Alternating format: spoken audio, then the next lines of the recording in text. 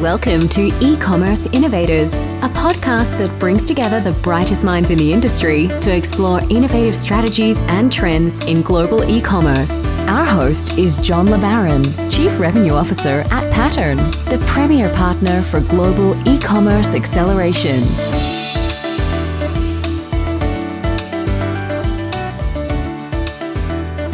All right, thank you guys so much for joining the show today. This is John LeBaron. I'm the Chief Revenue Officer here at Pattern. And today we are joined by Brian Gill. He is the SVP of Marketing at 4Life Research, and we are thrilled to have him on the show today. So thank you so much.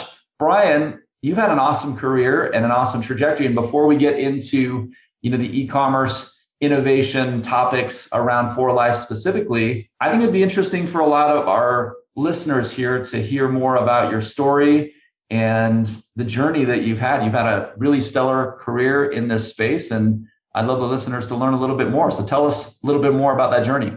Yeah, I'd be happy to, John. I want to make a commitment. I hope I can keep to your listeners. I like listening to podcasts, and I'm sure you do too. And I'm happy to be on this podcast. It's a pleasure. But as I thought about this, I rarely tune into a podcast because of the person or the company they work for. And so I'm under no pretense here that people are tuning into me or the company I work for. I listen more topically. I'm interested in topics and what I can glean from, what the two people are talking about. And so I have your listeners in mind today. I will talk about myself, my company, our journey with e-commerce, but I'll always be thinking, how can I apply this to the good people listening out there? So that's my commitment. Make sure I follow through on that, if you don't mind.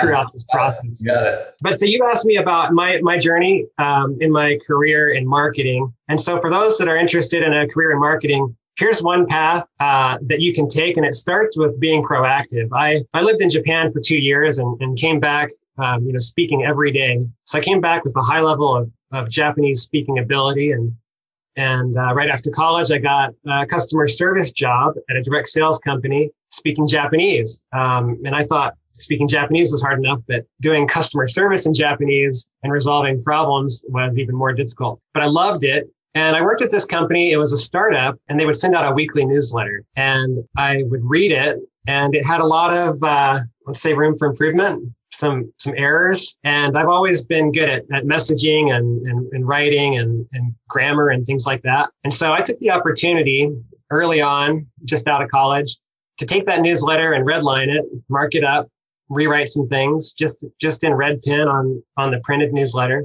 And I took it to the president of the company and I said, I think I can help make this newsletter a bit better. Would you mind if I half-timed as a copywriter and did my Japanese speaking customer service job at the same time? And then maybe we can see if it makes sense for me to get into a different role, into marketing, right? And so he took me up on that, and I became a copywriter and an editor for this really cool company that then got acquired by a big player in the direct selling industry. And then I worked for that company for 4 years. And throughout my career, I've worked at young direct selling companies and also some very established and really awesome direct selling companies as well. And marketing is a cool career, in my opinion, because there's so much you can do. I started out as a copywriter and editor, but then it soon turned into general marketing, product marketing, website management, product training, social media, corporate communications, PR, branding. And so just think about all the things that you can do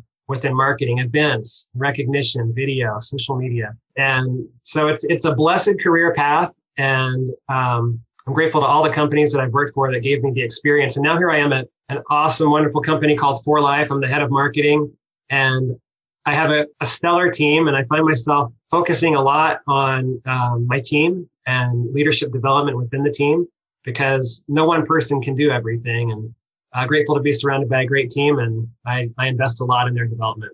So pretty quick. I hope that was quick enough to not bore people.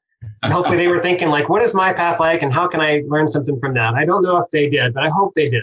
Yeah, no, I love that background, Brian. And, we didn't really actually have a chance to go through a lot of that. And it's ironic. Well, first of all, on the top of e-commerce innovation, innovation as a whole is a wildly misunderstood and overhyped kind of word and discipline in some ways. But I think first and foremost, to your point, it starts with innovating yourself constantly, innovating your career, innovating your your own capabilities and your abilities and your interests and diving into different areas. And the other thing that I think is interesting about that story, which I had not heard, is I started my career also in customer service. I worked for GE Consumer Finance, and same sort of thing. So it's hilarious. I was doing customer service and then saw their newsletter was terrible, and actually you volunteered to start in that space, and then ultimately ended up in copywriting at various different agencies as well. So that's really hilarious. That who knew that would have kind of come to pass. But that started a long journey of innovating on my own,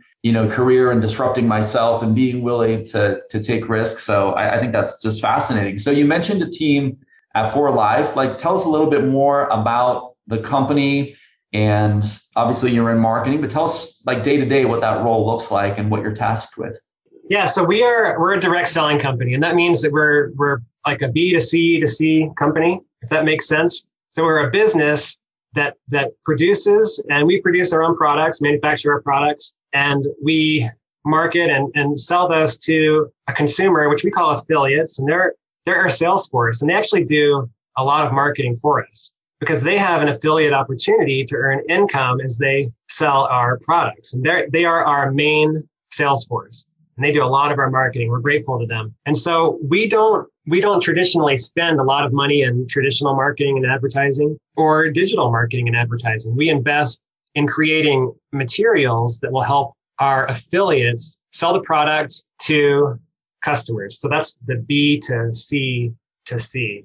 So that's our model. So we're there to support our affiliates in every way that we can. And well, maybe I'll stop there. Any thoughts there? That's kind of our model. Maybe restate the rest of the question. Yeah. So if folks are not familiar with that model, I mean, is there, I don't know if you publicly disclose this, but can you tell us how many affiliates you have? And, is this global? Is it mostly here in North America? Like, help us understand the scope, because I think it's so fascinating. And you've obviously been in this industry for a while. Yeah, absolutely. So 4Life was founded in 1998. So we've been in business for, is that about 23 years? And we have offices in 25 markets and products flowing in about 50 markets, with hundreds of thousands of affiliates selling worldwide. And, that number is always, there's always people coming in and out. It's like anything else, right? It can be cyclical, and you always have to inject energy into it to keep things growing. But yeah, so it's kind of a rolling model there. So that's kind of the scope and reach of 4Life. And I think interesting in this space, right? Like, supplements are an interesting thing, and they've exploded, and the trajectory is white hot still.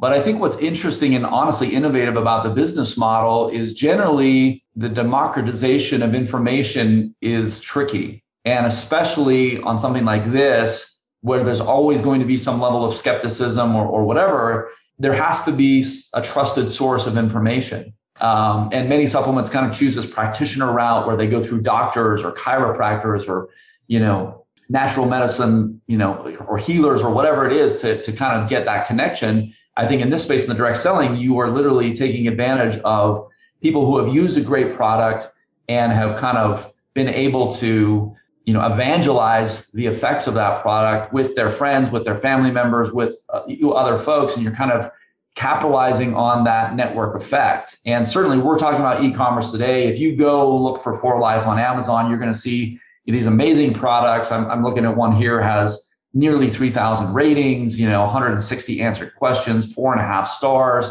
And that is another way to kind of like, evangelize in some way. But maybe just tell us a little bit about, the role that those affiliates play in really scaling what already is a very innovative product. Obviously, if it was 2-star product, 3-star product, very hard. That's a product issue. You have amazing products. Maybe tell us a little bit about, how that innovation has come to pass within the products themselves. Yeah, so this whole thing works really well when you have a great sales force and a great product.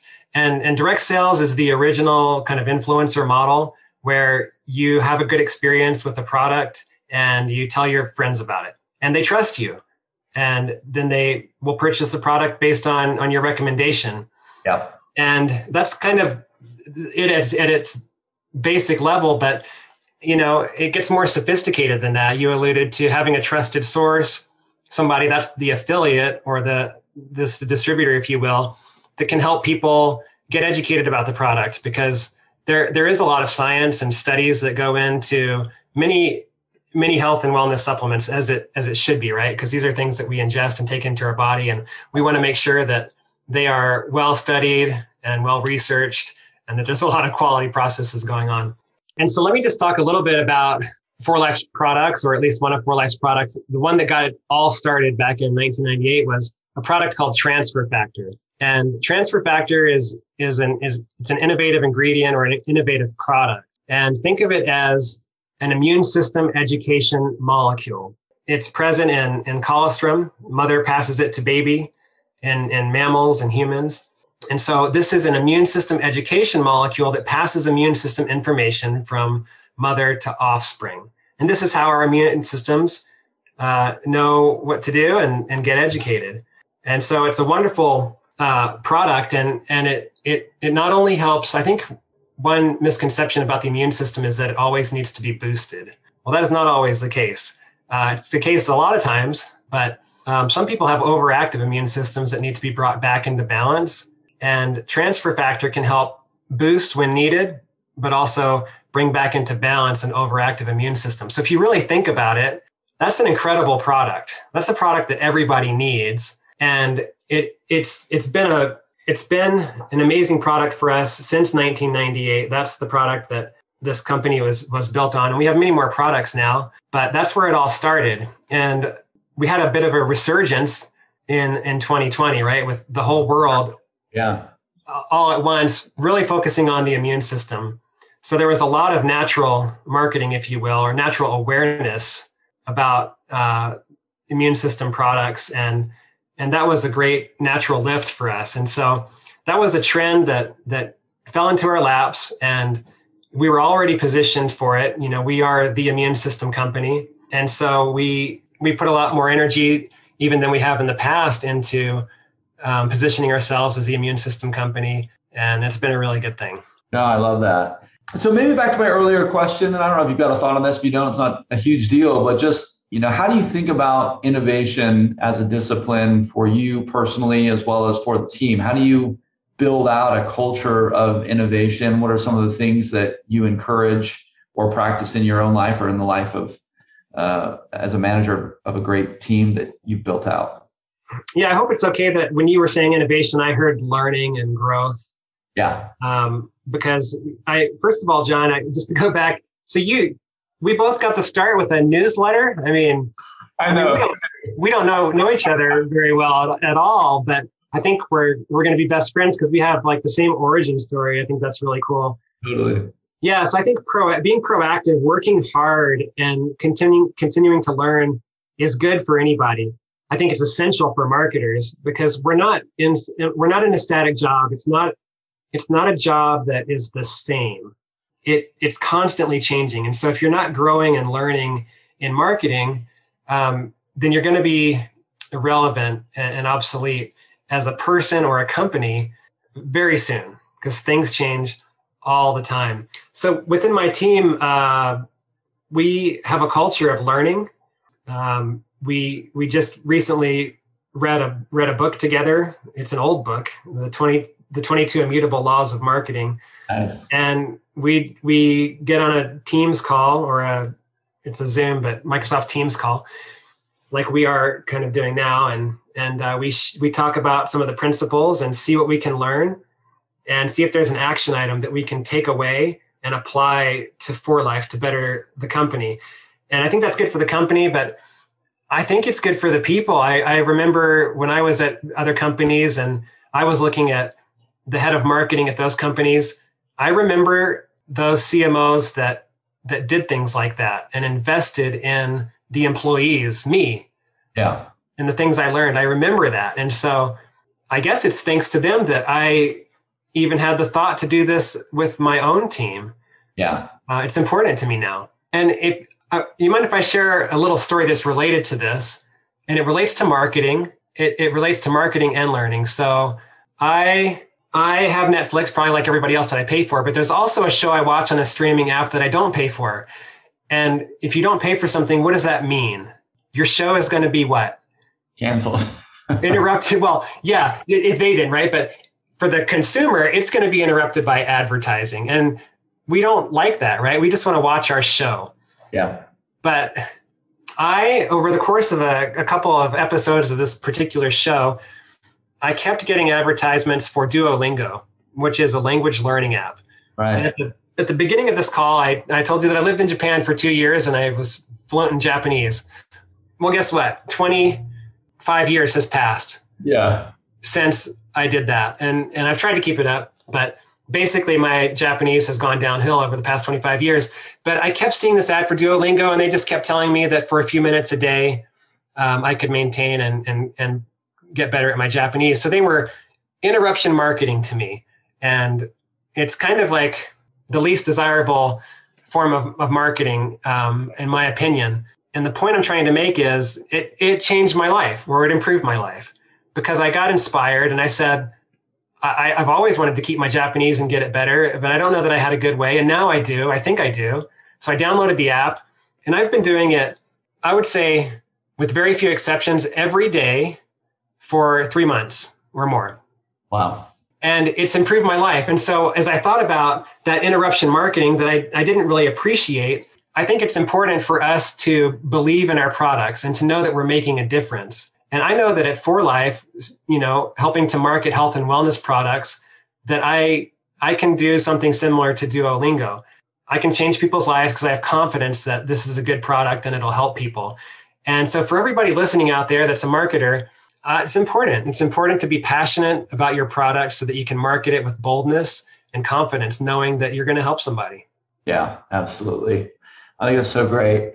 Okay, so Brian, one of the questions that I wanted to chat through is that, if you think about where you guys have come from and where you started, you told us this amazing story and you've spent all these years building out this awesome distribution network and affiliates, et cetera. Help us understand this transition to e-commerce and what were some of the goals that prompted you to kind of make that change. Obviously, there are a lot of macro effects and things that are happening in the world that are leading toward e-commerce. But help me understand, what were some of the goals that you set out and how are you faring on some of those goals today? Yeah, great question. Our goals we were very solid and intentional about our goals. We are a direct selling company, which means we are B2C to C or business 4Life to a consumer, which is our sales force, our affiliates, and then on to a consumer from there that they reach.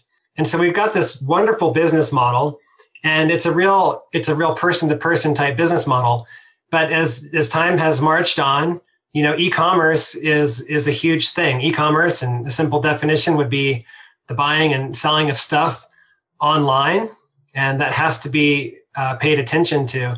And as that has evolved, these online retail marketplaces have become very popular, and we noticed that we weren't necessarily there, 4Life, the company, but our products sure were, from a variety of different sources and people. Yeah.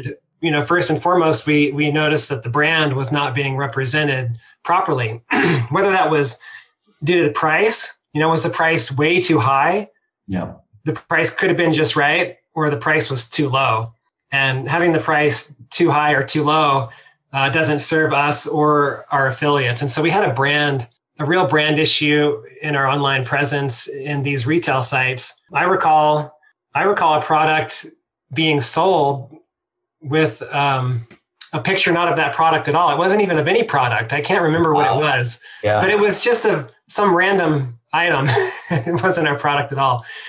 And oftentimes, if it was a picture of the product, it wasn't a great resolution, or it wasn't just the right brand feel for it. So we had a brand image issue going on there. And so our main goal was to come in and protect the brand, because the longevity and success of any company, in my opinion, is going to be based on how that brand is protected and promoted and perceived. And so that was very valuable.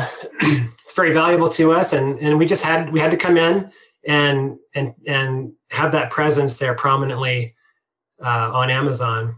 Yeah. So that was the first goal. The second goal is equally as important.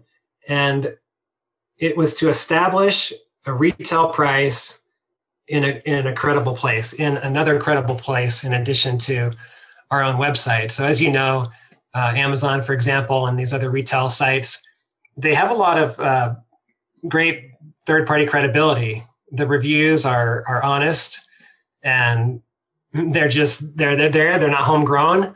Sure. They have a great deal of validity, and the Amazon platform has a lot of great ways to promote a product with video and images and text and reviews. And so by having our retail price established there, it lends a further credibility to our affiliates' opportunity. And again, that is for our affiliates to offer their customers the product at the wholesale price. And, we know that when we go into stores today, we might see something we see on a shelf and we like it and it has a price. And what do? We'll pull out our phone and see what that's selling for on Amazon.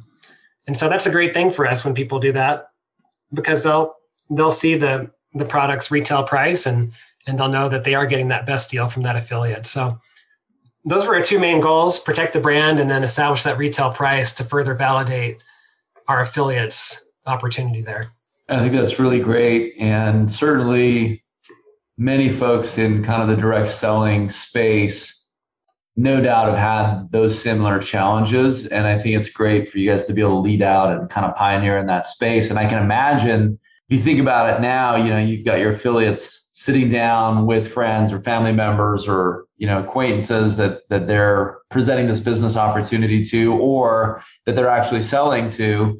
And to be able to have that kind of background that they can show the product. And then, to your point, that customer is going to check on Amazon quickly, scope out the reviews. What are people saying? What are they asking? How is the brand being presented? And if the imagery looks great, the product's amazing, obviously, so it's got great reviews on there. And then certainly to your point, if the price point, it just feels like it's a net positive to both you and the brand as well as your affiliates, which I think is a tough needle to thread sometimes. So yeah, congratulations on getting that all set up correctly. That's fantastic. Yeah, thanks, John. It is important to address all of these ways to buy and sell and to be present in those formats, because the direct selling business model is so complete, in my opinion. You have affiliates who are our most passionate customers, really. And they're the ones that they take the product themselves and they want to share it with others because they love it so much, and they have the opportunity to earn an income through that affiliate model. So that's one way that direct selling is a great opportunity. But also we have preferred customers, people that aren't interested in the affiliate side of it, but they want the wholesale price. So that's there. And then there's retail as well. And as we talked about, that helps set that benchmark for the product's value in the marketplace. And again, it's direct selling is online and in person, and not a lot of businesses are like that these days. So it's a really complete model.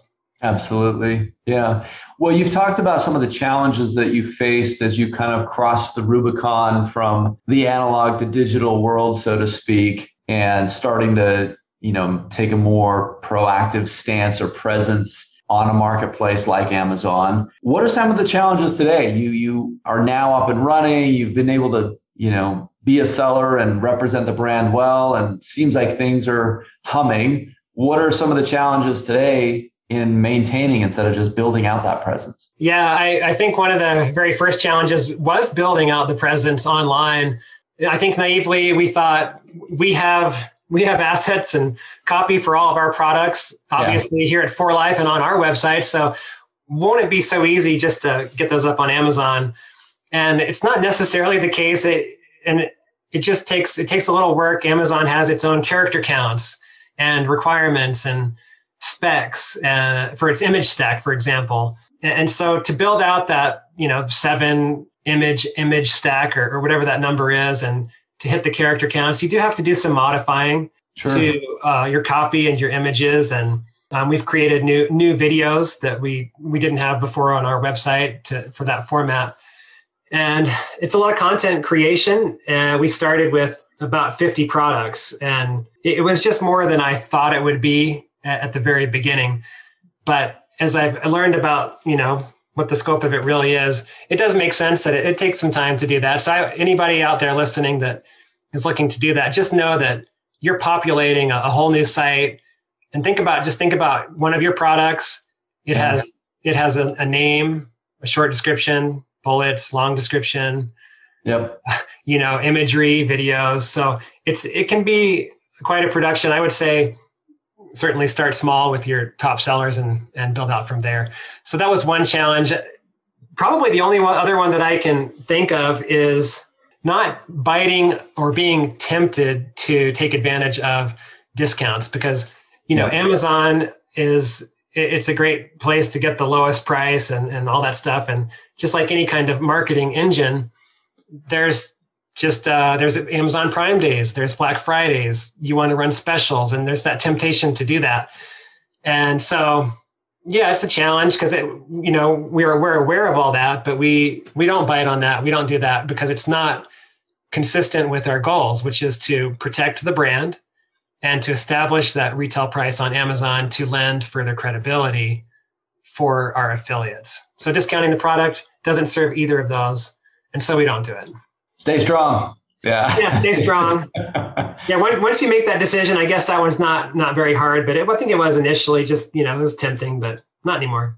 Yeah, well, I do think it's hard to reverse the clock a little bit. You start to train the customers. I feel like I saw this a lot in COVID, and so many retailers that I long held in my own head.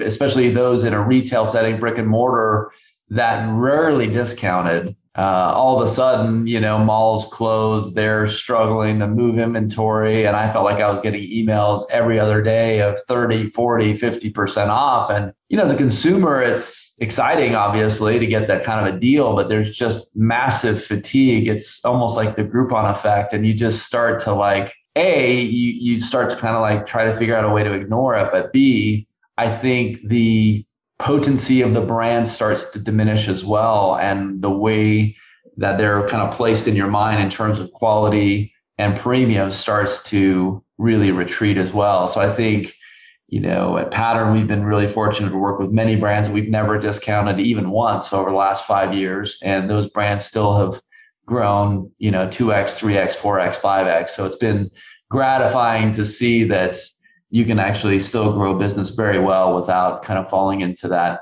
high-low price model or discounting trap. Well, maybe, I'd be remiss if I didn't kind of ask a little bit of a Nostradamus question here. You talked earlier about, e-commerce is really the sell of anything via the internet, extending into social media, buying from your phones, et cetera. Maybe just a little bit of a question of, and you can take this for where For Life is headed specifically, or just your, postulation on where things are headed in the world we live in. If you look at other areas of the world, and we look at how much e-commerce has grown just in the US, right? It's grown up to $848 billion in what we call GMV, gross merchandise value, which is a 44% increase since 2019. So it's to your point, it's been massive for immune health, but it's also been massive for many other categories.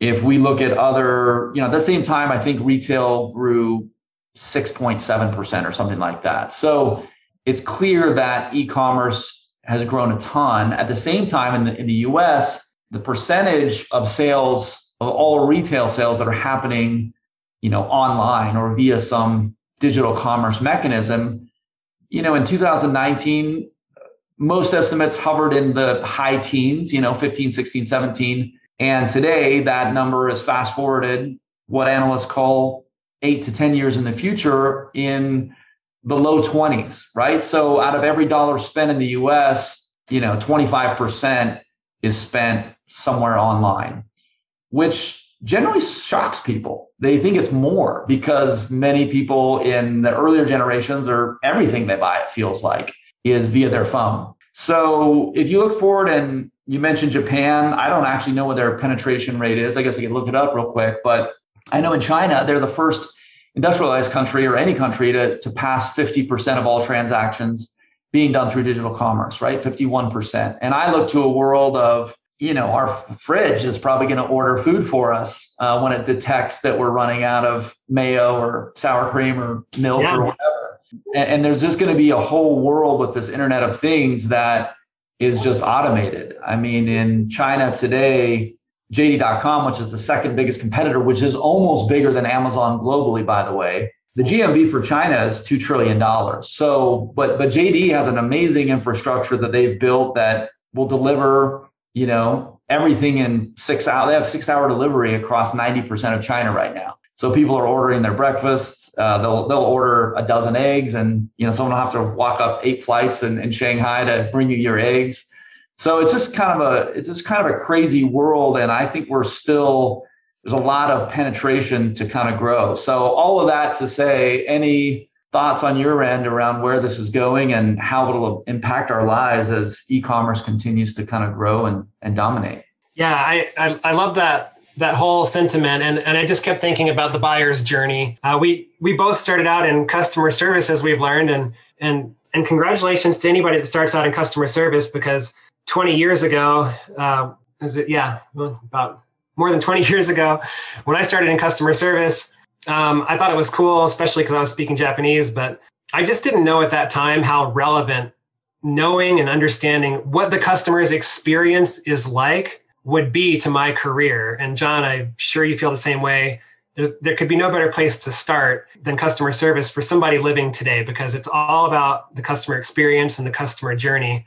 And so this buyer's journey, or let's just call it the sales funnel, whatever you want to call it. It's the sales funnel, the buyer's journey, which there's different ways to represent it. But basically, it's a funnel that's wide at the top with awareness and interest. And then it gets narrow as people that are interested get into consideration. They start to consider the product and what are its benefits and what's its price point and how could I use it? And if they consider it, then they will likely, hopefully, convert, which is a purchase in some interpretations, right? That's what we look for, is a purchase. And then once they purchase the product and have a good experience with it, we hope to retain them. So awareness and interest, onto consideration, onto conversion, and onto retention. That buyer's journey is so important. And you mentioned kind of some futuristic stuff that people are working on right now. We don't have refrigerators at For Life that tell us that we need eggs yet, but I've read those articles. I know that's coming. I know that voice is here and is coming probably before that, where I'll have to look in my fridge and say, hey, I need eggs. And I'll say, hey, somebody get me some eggs. And as you talked about with China, there's this great delivery efficiency and model where they will take it up those flights of stairs and give you your eggs in an amazing, astounding amount of time, short amount of time. And so all that's coming, and that's why the buyer's journey, the customer experience, is so important. And we have a model of that buyer's journey at For Life. And, as we talked about, how our main thing at For Life is to support our affiliates. So when we create materials and collateral for them to use, whether it's in traditional marketing with live events and things like that, or online digitally, we're always looking at what will this asset do to help the affiliate? And at what point in the sales funnel or the buyer's journey does that hit? And do we have enough assets at all stages of the journey to help our affiliates through that process? So I also think that's innovation. And I love that whole concept. I'm glad we were able to touch on that. Yeah, I think it's really good parting advice. If you're listening here and trying to figure out how do you innovate or instill a culture of innovation, I think you're spot on. Like, start with that customer experience and proactively anticipate. And to your point earlier, study, right? Read the reviews, do sentiment analysis on the questions that are being asked, and proactively anticipate the needs or the potential pitfalls in the customer experience, those gaps, and figure out a way to plug them. Because no amount of technology or automation or pizzazz is going to compensate for a poor customer experience. And in some ways, those things will only exacerbate or amplify a bad customer experience versus kind of fixing them. So I think that's great parting wisdom. And anyway, this has been fabulous for me to get to know you a little bit, Brian. This is my favorite part of doing the podcast. So thank you so much for making time for us. And certainly, the last thing that strikes me is just that notion of, instead of always trying to boost that immune, but regulate your immune system. And so I'm going to go buy some 4Life products today. So appreciate it. Thanks, John. Thanks, everybody. All right. Take care, Brian.